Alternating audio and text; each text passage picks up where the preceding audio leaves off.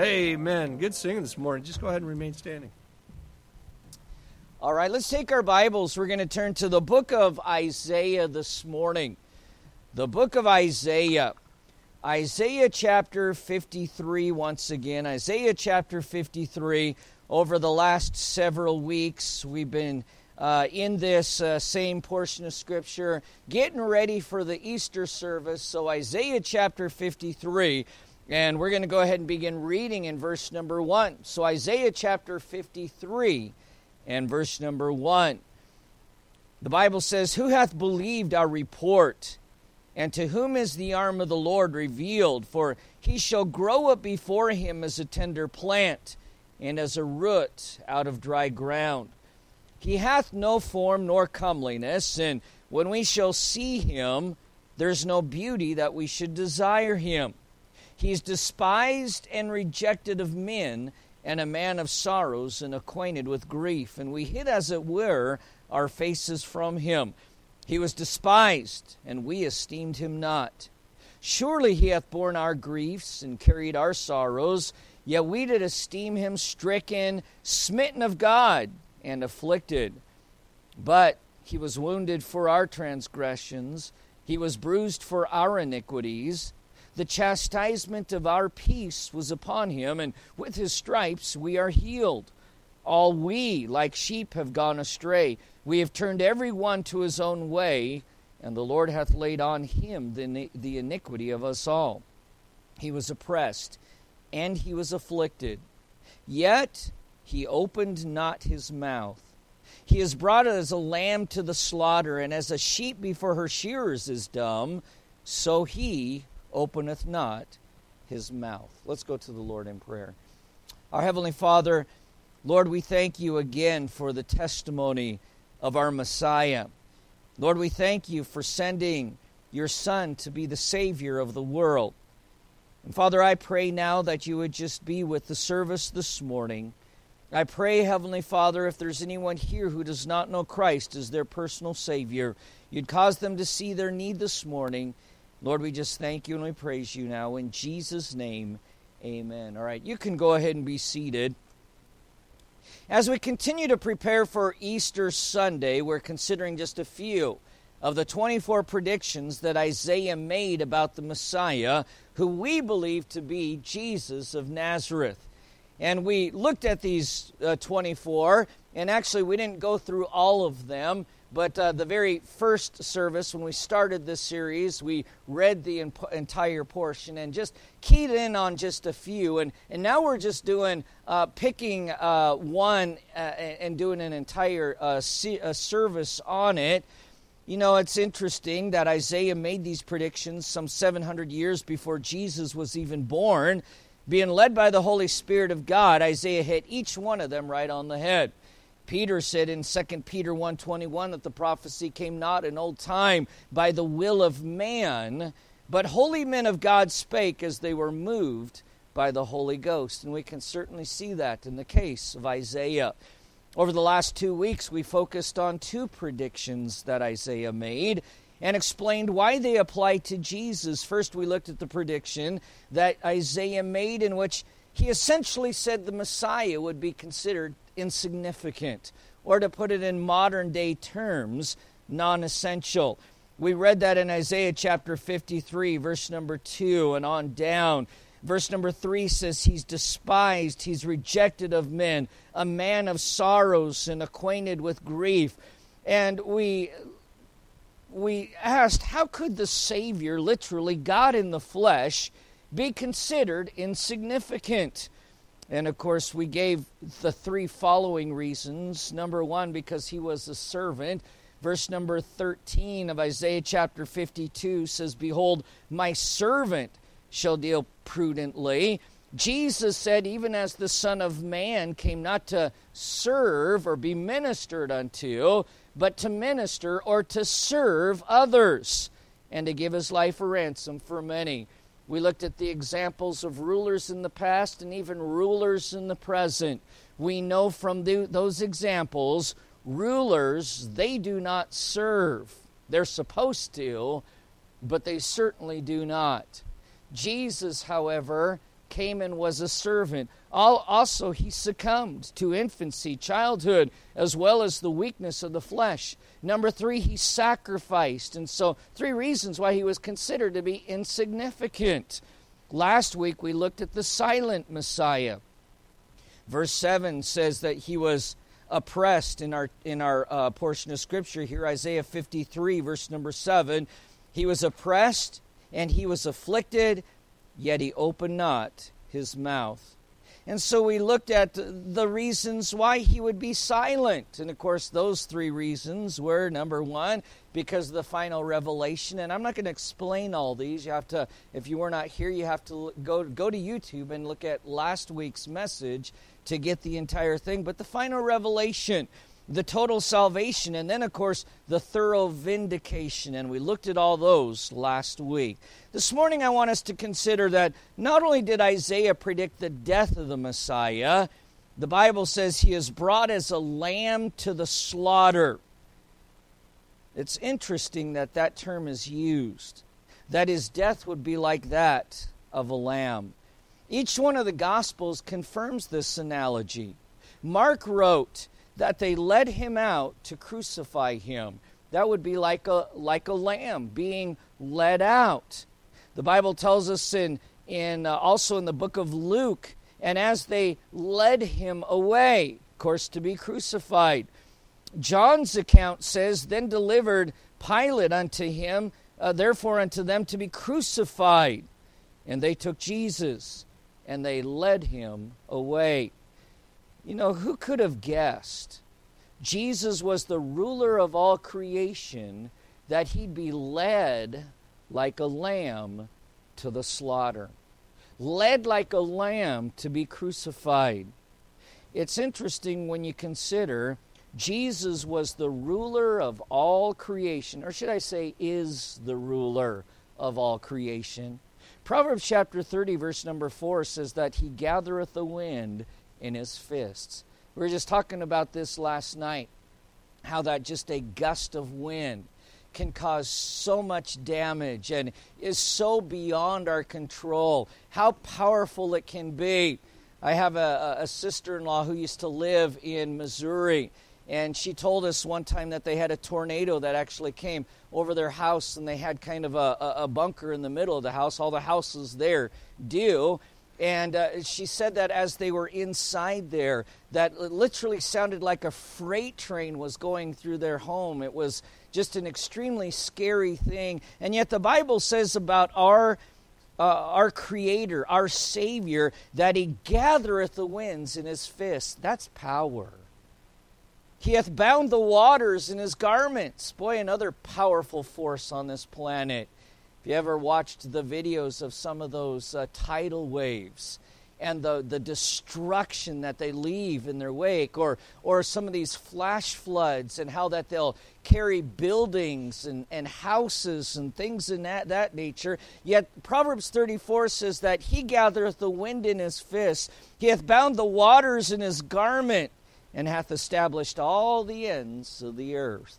When you consider that, it's amazing that he's being led like a lamb to the slaughter.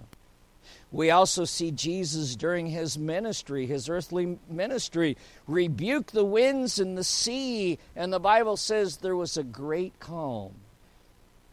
Matthew 8:27 revealed that his disciples marveled at this when they witnessed it. And they exclaimed, "What manner of man is this, that even the winds and the sea obey him?" Yet at his death, he's being led to the crucifixion like a lamb. During his life, Mark 3 says that Jesus was a carpenter. Though many of the pictures we see painted of Jesus portray him as a weak and almost sickly-looking man, this was a man who for 17 years had cut and shaped wood, chiseled stone, carried beams, and was likely pretty well built. John records in John 2, verse number 13, that Jesus single-handedly made a scourge of small cords and drove out the money changers that were in the temple. This was a physical specimen. He was a carpenter. And the Bible says that when he went into the temple and he saw that they had made it into a marketplace rather than the place of worship that it should have been, a place that they were disrespecting instead of a place where there should have been respect, the Bible says that he grabbed some small cords and made whips out of them, and he walked into there and he drove all the money changers out, these businessmen. He drove them all out. He overturned their tables. He threw out everything. And as they were running, he said, "Make not my Father's house an house of merchandise." And no one argued. This was a carpenter. This was a man. This was not the sissy man you see painted. This was a man's man. For the disciples who witnessed Jesus' physical strength and his miraculous power, it must have puzzled them to watch him being led away like a lamb to the slaughter. They had seen his miraculous power. They had seen his physical strength. It's no wonder that when they came to arrest him, the first thing that Peter did, or his first reaction, was to pull out the sword and say, "Let's fight. We've got Jesus." And Jesus said, "No, put away thy sword." It puzzled them. And they watched Jesus willingly being led like a lamb to these mock trials, and then they watched him be led like a lamb to his crucifixion. Puzzling, startling. And yet, 7 centuries before, Isaiah said he'd be led like a lamb to the slaughter. Why? Well, I want to give you this morning 3 reasons. 3 reasons that Jesus was led like a lamb, and why he was so lamb-like when he gave his life. Reason number 1 is because the lamb is a symbol of substitution. The lamb is a symbol of substitution.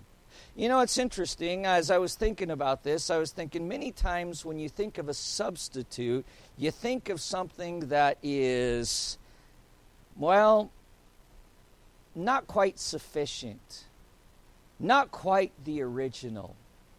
Remember how we used to torture substitute teachers when they would come into class? They don't know what's going on, and so maybe we can lead this teacher astray. We might just have a free day today. Well, that's not the way that our teacher did it, and that's our teacher never gives homework. It was always our goal to dupe the substitute. But when it came to Jesus being the substitute, or the lamb being the symbol of the substitute, it was a good thing. You see, in the beginning, man required a substitute. Our story begins beautifully with God creating the heaven and the earth and filling them with all the things necessary for us to live happily and freely. By happily, we mean that God placed the first man and woman in the Garden of Eden. But just when you hear that word Eden, you think happy, you think peace. And it's everything that it should have been. God gave them a perfect place, incomparable prestige. God created man in his likeness and image and told him to subdue the world and have dominion over every living thing, according to Genesis chapter 1, verses 27 through 28. So in other words, God gave them a perfect place. God gave man prestige, and he gave him a fulfilling purpose. He didn't just twiddle his thumbs in the Garden of Eden. The Bible says that he was to manage it. He was to keep it. So God gave man everything man needs. A place, prestige, purpose. It was perfect. That's what we mean by happily. By freely, we see that God did not expect the first man and woman to be robots. He wanted the first man and woman to have a relationship with God. Thus there was placed in the garden a tree that they were not to eat of. You hear all the time, well, God should have never put that in there. By putting that in there, he just assured that they would go after it. Genesis 2:16 says that the Lord God commanded the man, saying, of every tree of the garden thou mayest freely eat, but of the tree of knowledge of good and evil thou shalt not eat of it, for in the day that thou eatest thereof thou shalt surely die. This actually represented man's freedom. Understand this, that if the tree of knowledge of good and evil wasn't there, man would have had no choice but to serve God, and that would make man a robot. But God made man with a free will. We do not have, we don't have instincts like animals. We make choices like men, like women. If there's no choice, it's no relationship at all. Why do we celebrate marriage anniversaries? You've been married for 30 years. You've been married for 40 years. We celebrate them because there's a choice. There are choices. You know why you ought to be thankful for your wife? Because you're not the only man on this planet. You know why you ought to be thankful for your husband? Because you're not the only woman on this planet. Your husband chose you. That makes you special. Now, if there were no choice, and no choices, it wouldn't be such a big deal, would it? We've often heard, well, I wouldn't marry you if you were the last man on earth. I wouldn't marry you if you were the last woman on earth. Well, guess what? If there were no others, you'd probably have no choice. But we have choices. And that's what makes the relationship special. Well, God says, there's your choice. You can choose not to serve me. Now, there are consequences that come with that choice, but you do have that choice. If the choice was not there, then we're robots. We celebrate marriage because they are a testament to those who choose to stay in a relationship so long. There are other choices. In Genesis chapter 3, we see man making the choice, prompted by Satan to get out of this great relationship he has with God. Man, God had a great relationship with God. The Bible says that God would come in the cool of the day, and they'd fellowship together. Maybe it was some kind of a family dinner. I don't know. Maybe God would come and they would set the table of all the fruits and the vegetables, because we know they didn't eat meat at that time. Sin hadn't entered the world. And they would just talk. They would just commune. What a great relationship. As a matter of fact, God and Adam had such a great relationship that when God wanted the animals to be named, he brought them, he created them, and he brought them to Adam and said, Adam, what do you think we ought to name this one? And Adam, the Bible says, whatever Adam named the animals, that was the name thereof. What a relationship that they had. And then, when he created Eve, he would come and talk to them in the cool of the day. You had to think they looked forward to it. Well, it's getting about that time. God's coming. Hey, let's get the hors d'oeuvres out. Let's prepare the snacks. God's coming. Man, what are you going to ask him today? What are we going to talk about tonight? Remember last night, we talked till 3 a.m. God's coming. But one day, man made a choice to get out of that relationship. prompted by Satan, man became a sinner. Innocence was gone. He became aware of his sin. He added to the sin by trying to cover it up, trying to hide, and then by trying to blame someone else. Remember how that happened? Remember how that they ate of the tree of knowledge of good and evil, and the Bible says they saw that they were naked, so they went and they got fig leaves. Well, let's try to cover this up. And then, well, that's not very well. And instead of looking forward to God that evening, they were dreading it. They were looking at the clock, looking at the minutes, looking at the hours, and oh no, it's only 3 hours before God comes. Oh, it's only 2 hours before God comes. Man, the time is flying. We've only got 5 minutes. What are we going to do? And Adam says, hide, let's get out of here. And the Bible says they heard God coming in the cool of the day. And they thought they could hide from God, just like man thinks he can hide from God today. And then the excuses. Oh, but God, we were naked. Really? Who told you were naked? Did you eat of the tree that I forbid you to eat of? Did you choose to end this relationship? Did you cheat on me? She made me do it. It's her fault, God. And then what did she say? The serpent made me do it. The devil made me do it. She originated that phrase. The devil made me do it. But it was too late. God's remedy, first of all, was to promise a Savior. In Genesis chapter 3, verse number 15, God addresses Satan. He says, I'm going to put enmity between thee and the woman. By the way, you know this fear that most women have of snakes is a natural fear.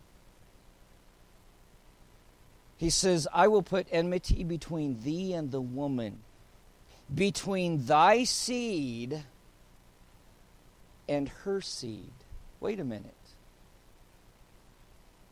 Women don't have seed. You know there's only been one man born in the history of the world without the aid of a man. That's Jesus Christ. Her seed.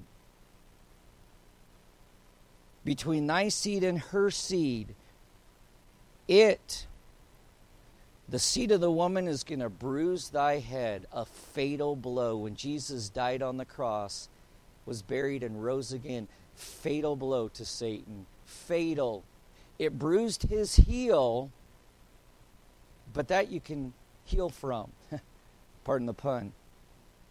I will put enmity between thee, Satan, and the woman, between thy seed, Satan, and her seed. It shall bruise thy head, thou shalt bruise his heel. That's the first promise of the Savior. So that was God's first remedy. Second remedy, not only to the promise of a Savior, but to provide a temporal substitute. In other words, man must now pay for his sins. Those sins need to be covered. So what did God do in Genesis chapter 3, verse number 21? After promising a Savior, the Bible tells us that unto Adam also and to his wife in Genesis 3:21 did the Lord God make coats of skins and clothed them. The word skin in the text means hide, leather, animal skin. You don't skin an animal alive. Remember, God said, on the day that thou eatest thereof, thou shalt surely die. But on that day, guess what died? Animals. Now, Adam and Eve died spiritually, and they would die physically. But immediately there was a substitute. And it was these animals. And I've often thought to myself, many think that Abel was the first death in the Bible. Actually, no, it was these animals. How horrifying it must have been for Adam and Eve to know that their sin brought about the death, and now they must wear the skins of these innocent animals. By the way, we've been wearing leather ever since. An animal was killed to cover man's nakedness. He was killed in the place of a man. The animal's life was the substitute for their sin. The lamb would become that symbol of substitution. If you have your Bible, turn to the book of Exodus. The book of Exodus.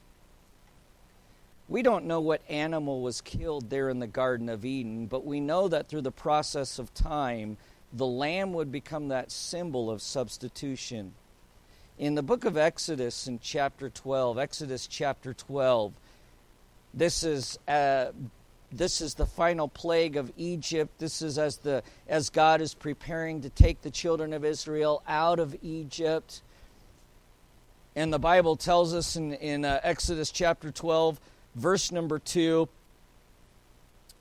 God speaks to Israel, or to Moses, who would relay this to Israel. This month shall be unto you the beginning of months. It shall be the first month of the year to you.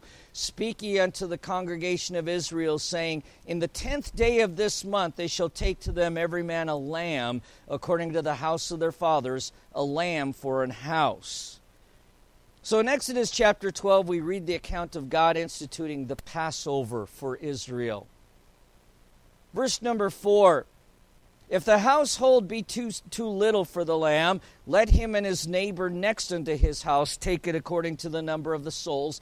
Every man according to his eating shall make your count for the lamb. Your lamb shall be without blemish, a male of the first year. Ye shall take it out from the sheep or from the goats.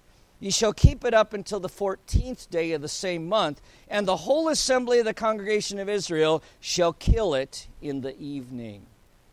Sin brought about death. Wherefore, as by one man sin entered into the world, and death by sin, so death passed upon all men, for that all have sinned. So in Exodus chapter 12 here, we have the Passover for Israel. On the 10th day of the first month, their year, of that first year, a lamb was chosen from the goats or the sheep. They were to guard it. They were to watch it. And they were to do it until the 14th day. They were to examine it. And if that lamb met all the qualifications on the evening of the 14th, they were to kill it. The explanation was it was the lamb or the firstborn in every house. Either the lamb dies or the firstborn in every house dies. Every house in Egypt that did not have a substitutionary lamb would experience the death of the firstborn because they refused the substitute. Their sins had not been paid for by the lamb, thus death was the result. The wages of sin is death. So for the next 1,400 years from Exodus chapter 12 on the same day of the month, every Israelite was to bring a lamb into their home, keep it up until the 14th day, sacrifice the Passover lamb to cover their sins. Isaiah would reveal that the real lamb was the Messiah. He'd be led like a lamb to the slaughter. And so the Passover lamb was to remind them that the Messiah is coming. And the lamb became the symbol of substitution. John chapter 1, verse number 29, we see it was revealed Jesus was that substitutionary lamb. All the lambs pointed to this lamb, and they were the symbol. John 1:29, the next day, John the Baptist seeth Jesus coming unto him, and saith, Behold the Lamb of God, which taketh away the sin of the world. All those other lambs pointed to this one. In John 1:35, again the next day after John stood and two of his disciples, and looking upon Jesus as he walked, he saith, Behold the Lamb of God. Jesus would be led away as a lamb because he is our substitute. The lamb is the symbol of substitution. But there's a second reason that Jesus was led away as a lamb. Not only because the lamb is the symbol of substitution, but number two, the lamb is the symbol of spotlessness. The lamb is the symbol of spotlessness. Understand this, when man chose to get out of the relationship with God, he chose sin. He chose spots. He chose to be, to be defiled. God wanted so much better for man. But the lamb has become the symbol of spotlessness. Exodus chapter 12, verse number 5.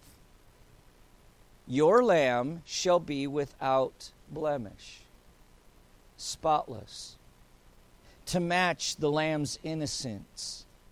Lambs are the symbol of innocence. As the dad would bring the lamb into the house on the 10th day of the month, and they would guard that lamb, and they would watch that lamb. They would inspect that lamb. As the Bible says, they'd keep it up to the 14th day of the month. And then on the 14th day, Dad would take it out. And, you know, we like to Americanize our stories. Kids perhaps would name that lamb. Oh, Dad brought a lamb into the house. We're going to call it Snowball. Although Israelites probably had never seen a snowball before, being in Egypt. But then on that 14th day, Dad takes that lamb out. And Dad proceeds to kill Snowball. And perhaps the kids who became attached to Snowball are wondering, what did Snowball do? And we know the answer, Snowball didn't do anything. Snowball is just an innocent lamb. Well, then why does Snowball have to die? Because, son, if Snowball doesn't die, you'll die. If I'm the firstborn, I'll die. Every firstborn in this household will die. By the way, that also went to the beasts. If you had a dog that was a firstborn, it would die. Regardless. And so this lamb is our substitute. This lamb dies in our place, not because this lamb did anything, but because this lamb is innocent. He's spotless. By the way, Jesus is that spotless lamb, dying in our stead. He knew no sin. 2 Corinthians 5:21 says that he knew no sin, and he became sin for us, that we might be made the righteousness of God in him. He's our substitute because he's spotless. No one else could die on the cross in my place because we're all sinners. All have sinned and come short of the glory of God. There's none righteous, no, not one. You've often heard people say, well, nobody's perfect. You're absolutely right, and that's the problem. God made us that way, but we chose another direction. But Jesus came and he lived the perfect life, the spotless Lamb of God. And as John would point out on that afternoon, behold the Lamb of God, which taketh away the sins of the world. He could, because he was without sin. Hebrews 4:15 says, we have not an high priest, talking about Jesus, which cannot be touched with the feeling of our infirmities, but was in all points tempted like as we are, yet without sin. We always have excuses for our sin, don't we? Oh, I was tempted. Oh, I couldn't help myself. Or the one we like to use today, I was born this way. We always have excuses for our sin. The Bible tells us that Jesus was tempted in all ways like as we are. Just as we're tempted, he was tempted, yet he yielded not to temptation. Yet without sin. Oh, why like a lamb? Because a lamb's a symbol of substitution. Why was Jesus led away like a lamb to the slaughter? Because the lamb is a symbol of spotlessness. And then number 3, and the last one this morning, because the lamb is a symbol of salvation. The lamb is a symbol of salvation. God promised in the book of Exodus chapter 12 that when a household did as they were commanded. Let's go ahead and look. Verse number 6 of Exodus chapter 12. God said that this lamb that you've taken, this male lamb, without spot, without blemish, that you've taken on the 10th day of the month, and you've kept it to the 14th day of the month. You've guarded it, you've watched it, you have examined it. The Bible says in verse number 6, ye shall keep it until the 14th day, Exodus 12:6 of the same month. The whole assembly of the congregation of Israel shall kill it in the evening. And they shall take of the blood and strike it on the 2 side posts and the upper doorpost of the houses wherein they shall eat. Bible goes on and talks about how that they were to eat it. And then in verse number 12. For I will pass through the land of Egypt this night. I'll smite the firstborn in the land of Egypt, both man and beast. And against all the gods of Egypt I will execute judgment. I am the Lord. And the blood shall be to you for a token upon the houses where ye are. When I see the blood, I'll pass over you, and the plague shall not be upon you to destroy you when I smite the land of Egypt. So not only was the lamb a substitute, not only was the lamb spotless, but when the blood was applied to the posts of the door, the lamb was their salvation. They were saved by the blood of the lamb, as we like to sing. Thus salvation was the result. The lamb was sacrificed, the lamb's blood placed on the doorposts, and as God passed through, when he saw the blood, he'd pass over. When there was no blood, he'd pass through. Thus salvation was the result. Isaiah 53 verse number 5, back to our text. He was wounded for our transgressions. He was bruised for our iniquities. The chastisement of our peace was upon him, and with his stripes we are healed. Romans 6:23 says that the wages of sin is death, but the gift of God is eternal life through Jesus Christ our Lord.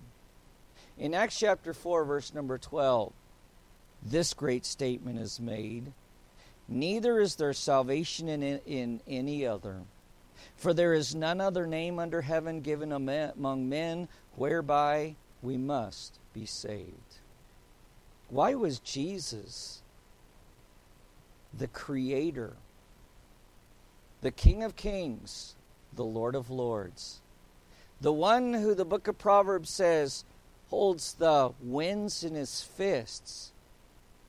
He keeps the waters in his garment. By him all things were made that are made. That he is the sustainer of life. Even in his physical life, he was a strong man.